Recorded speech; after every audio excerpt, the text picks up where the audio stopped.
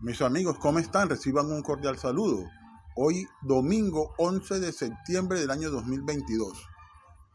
Vamos a ver la tasa de cambio para Colombia hoy de 4.353 pesos. Como podemos ver, continuamos con una tasa de cambio que va entre los 4.000 y los 4.500 pesos. Ahí haya estado en esa franja durante lo que va de este año. Pero bueno, no hay indicadores que nos digan que van a haber cambios bruscos, por lo menos a corto plazo.